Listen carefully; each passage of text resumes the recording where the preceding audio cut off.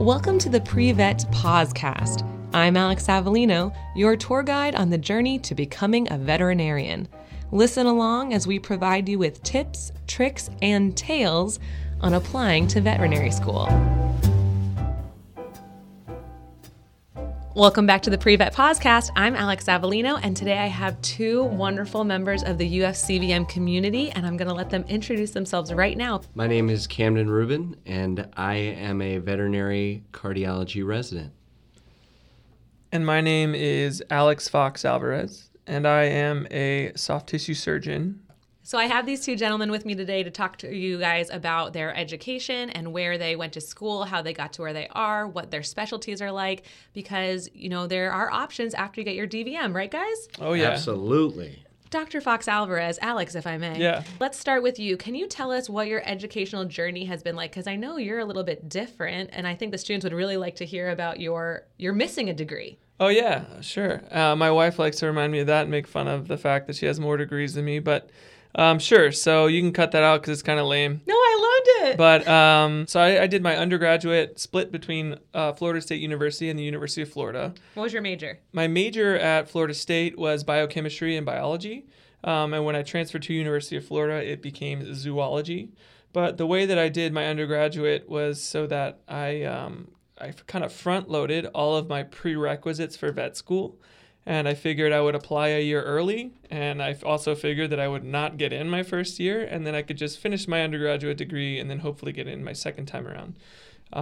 But somehow I was very fortunate, and I actually got in a year early, which was awesome because it kind of saved me a year of my life. And additionally, in Florida, for you Florida students listening, the Florida Bright Futures program covers 4 years of college or equivalent.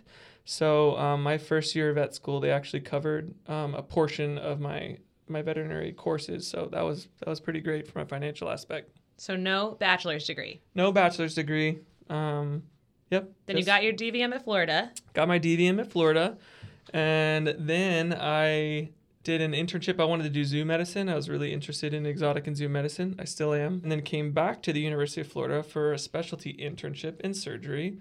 And then stayed on for the residency in surgery, and then stayed on for a faculty in surgery. Where was your internship? My internship was in Tucson, Arizona, at a place called Valley Animal Hospital and the Reed Park Zoo, and it was awesome. I loved it out there. Okay, so something that you guys should pick up on, your internships and residencies don't necessarily have to be at colleges of veterinary medicine. They can be at hospitals. Dr. Cam, same question, please. I grew up in Louisville, Kentucky, and decided to do my undergrad in Boston, Massachusetts. And then at what university? At Boston University, go Terriers. And after that, I decided to immediately go to Auburn University because they also take in-state students from the state of Kentucky. So I was considered an in-state student at that school. For your DVM? For my DVM, yep. Got in on the first try? Got in on the first try. Ooh, heavy hitters. Yep. And so after that, I also decided to do a small animal rotating internship at a private practice. Where was that? And that was at two different hospitals just outside of Chicago, Illinois, at VCA Berwyn and BCA Aurora hospitals. Both private practices, both very, very high caseload. And at the time, I thought I wanted to specialize, but wasn't exactly sure in what field I wanted to specialize. But I knew I wanted to increase my confidence level in veterinary medicine and be able to get a lot more comfortable seeing a large amount of cases in a short period of time. And then after that, I was still unsure about what specialty I wanted to do, so I moved out to Denver, Colorado to follow a beautiful woman who I still happen to be with. Oh, that's so nice. Also a vet. Also, she happens to be a vet as well, and did 2 years of general practice and worked at as an emergency doctor as well before realizing my second love, which is veterinary cardiology. Love.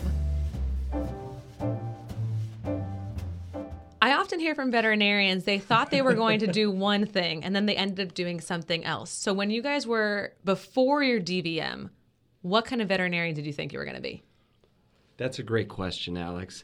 And initially, growing up in Louisville, Kentucky, I was enthralled with the horse racing industry in my local area. So I was very convinced that I wanted to be a racetrack veterinarian. And for all you prospective DVM students out there, if you believe that you really are interested in something, I recommend immersing yourself in that culture to figure out all the ins and outs and truly determine if you love it. Because if you love something, then you can do it every single day of your life without any regrets whatsoever. I wanted to make sure, after figuring out that I didn't want to be a racetrack veterinarian, that I really wanted to be a veterinarian in general. So I tried to immerse myself in as many different fields of veterinary medicine as possible. So one thing that I did was I worked as a radiology technician in a specialty practice in the New England area.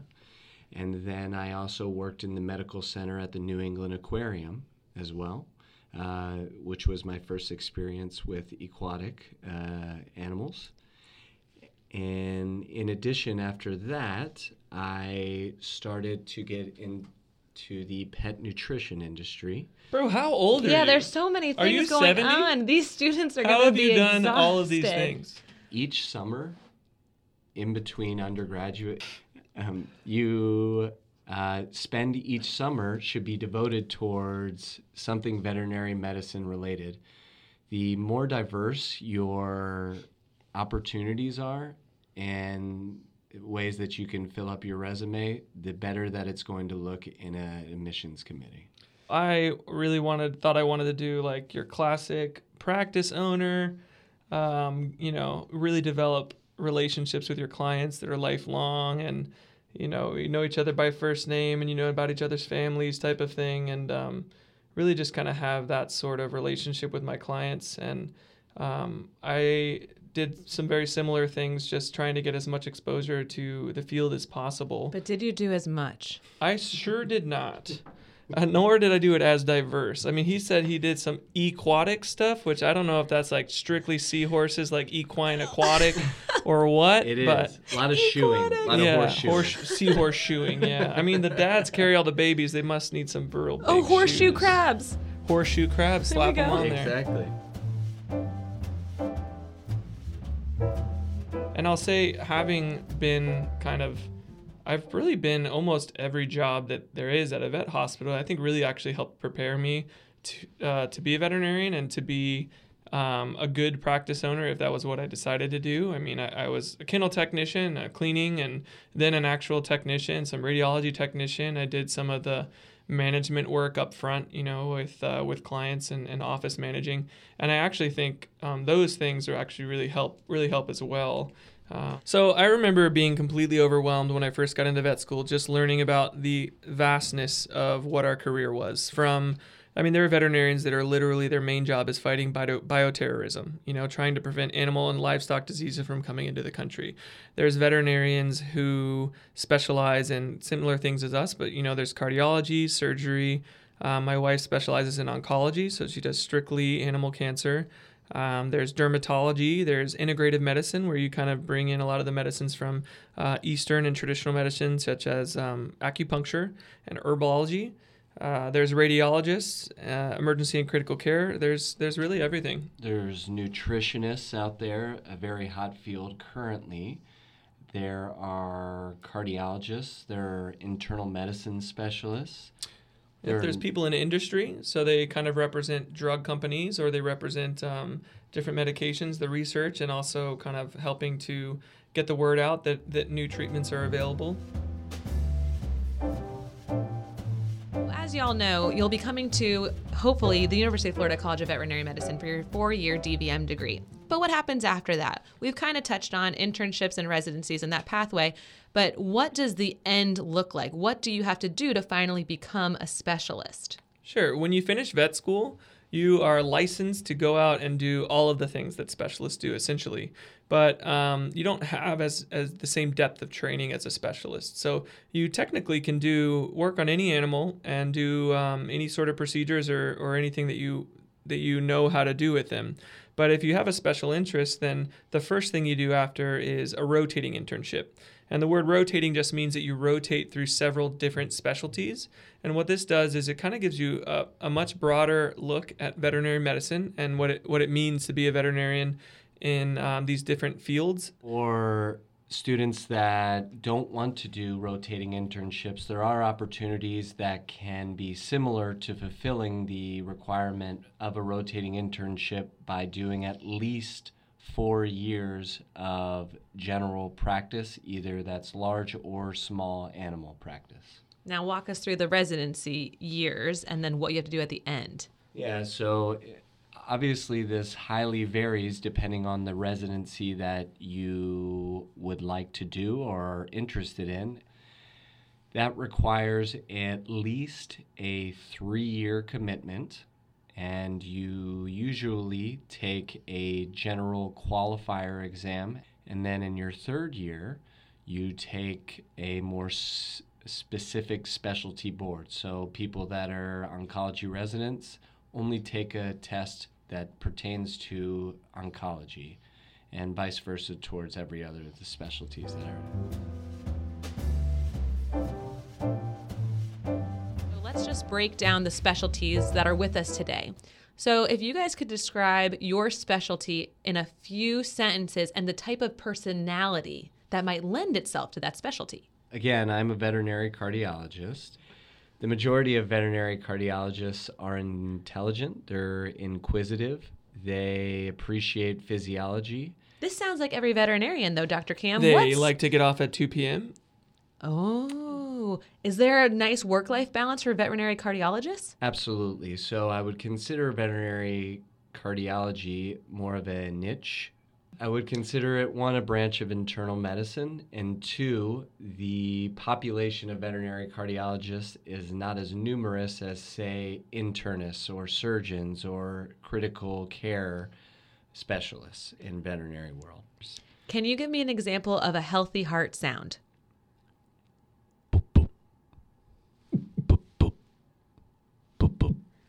And an example of a heart murmur?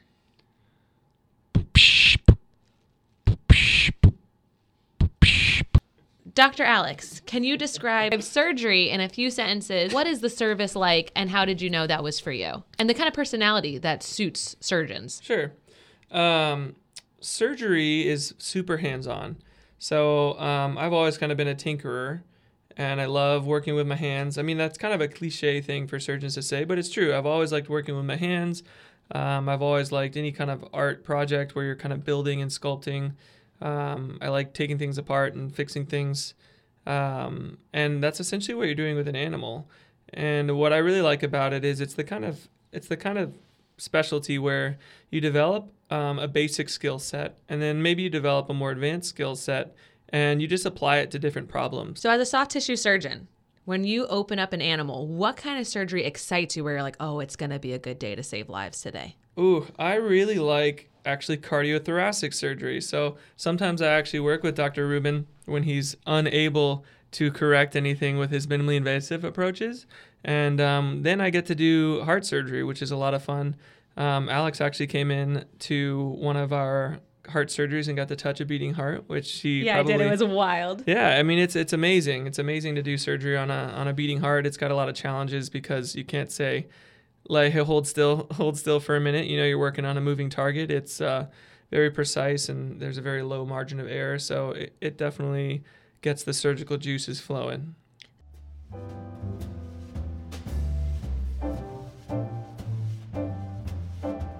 So when you're preparing to apply to veterinary school and just in life in general, we want everyone to be well aware of mental health issues and how you care for yourself and what you do to relieve stress, because vet school, professional school in general, is going to be stressful. So can you both touch on your experience with mental health and wellness in the field personally, what students should be thinking about, what you hope for, future students as they do come in through the clinic? I think it starts now. It starts now where you are as a pre-vet student. managing your stress and making it a priority to make sure that you're happy with what you're doing and that you're giving yourself time to have hobbies and take care of the other aspects of your life, like in your family and your friends. Well, what does your work-life balance look like? I think for me, something that's important with my work-life balance is maintaining a healthy diet and exercise schedule. And I've found the best thing that's conducive with my schedule is before I go to work every morning, I try to wake up a couple minutes extra and either try to find time for a workout, whether that's a run or go to the gym or maybe even a quick yoga session as well. I actually meditate. I've recently gotten into meditating, which I thought was kind of quackery before when I was an undergrad and stuff. And I wish that I would have gotten into it sooner because typically what I feel like I'm up against is my mind's going in 1,000 different directions. And even if it's just for 15 minutes, being able to kind of quiet down the thousands of voices that are in my head at a time, reminding me that I have to do this and that, and just kind of being present in the moment has dramatically improved my quality of life.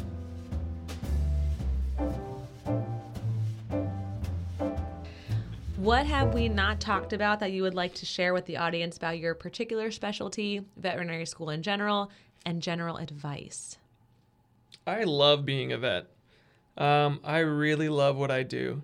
And it's a lot of work, but like kind of Cam touched on again, it's fun and it's what I like to do. So it doesn't really feel like work a lot of the time. Some of it surely is, but it doesn't. I think one of the coolest things about our profession is even if you're in a specific area or field, such as veterinary cardiology, I am still surprised on a daily basis on the avenues that this profession takes me. Just so happens that over the past year, I am, I guess, now an expert in the study of ultrasounding the hearts of Galapagos tortoises and other giant tortoises. Get out of across here. the entire country, and have received multiple questions and insights from zoos such as the Pittsburgh Zoo and the San Diego Zoo. Is it a really slow beat? I'm assuming it's slow. Very, very slow. Their metabolism is much slower than a human's. Neat. Indeed. I want to thank Dr. Rubin and Dr. Fox Alvarez for being with us today. Listeners at home, start thinking about what your plans are post-DVM and just know that it can change at any time because this field is full of twists, turns, and golden opportunities. I'm Alex Avellino, your pre-vet advisor, and we'll see you next time.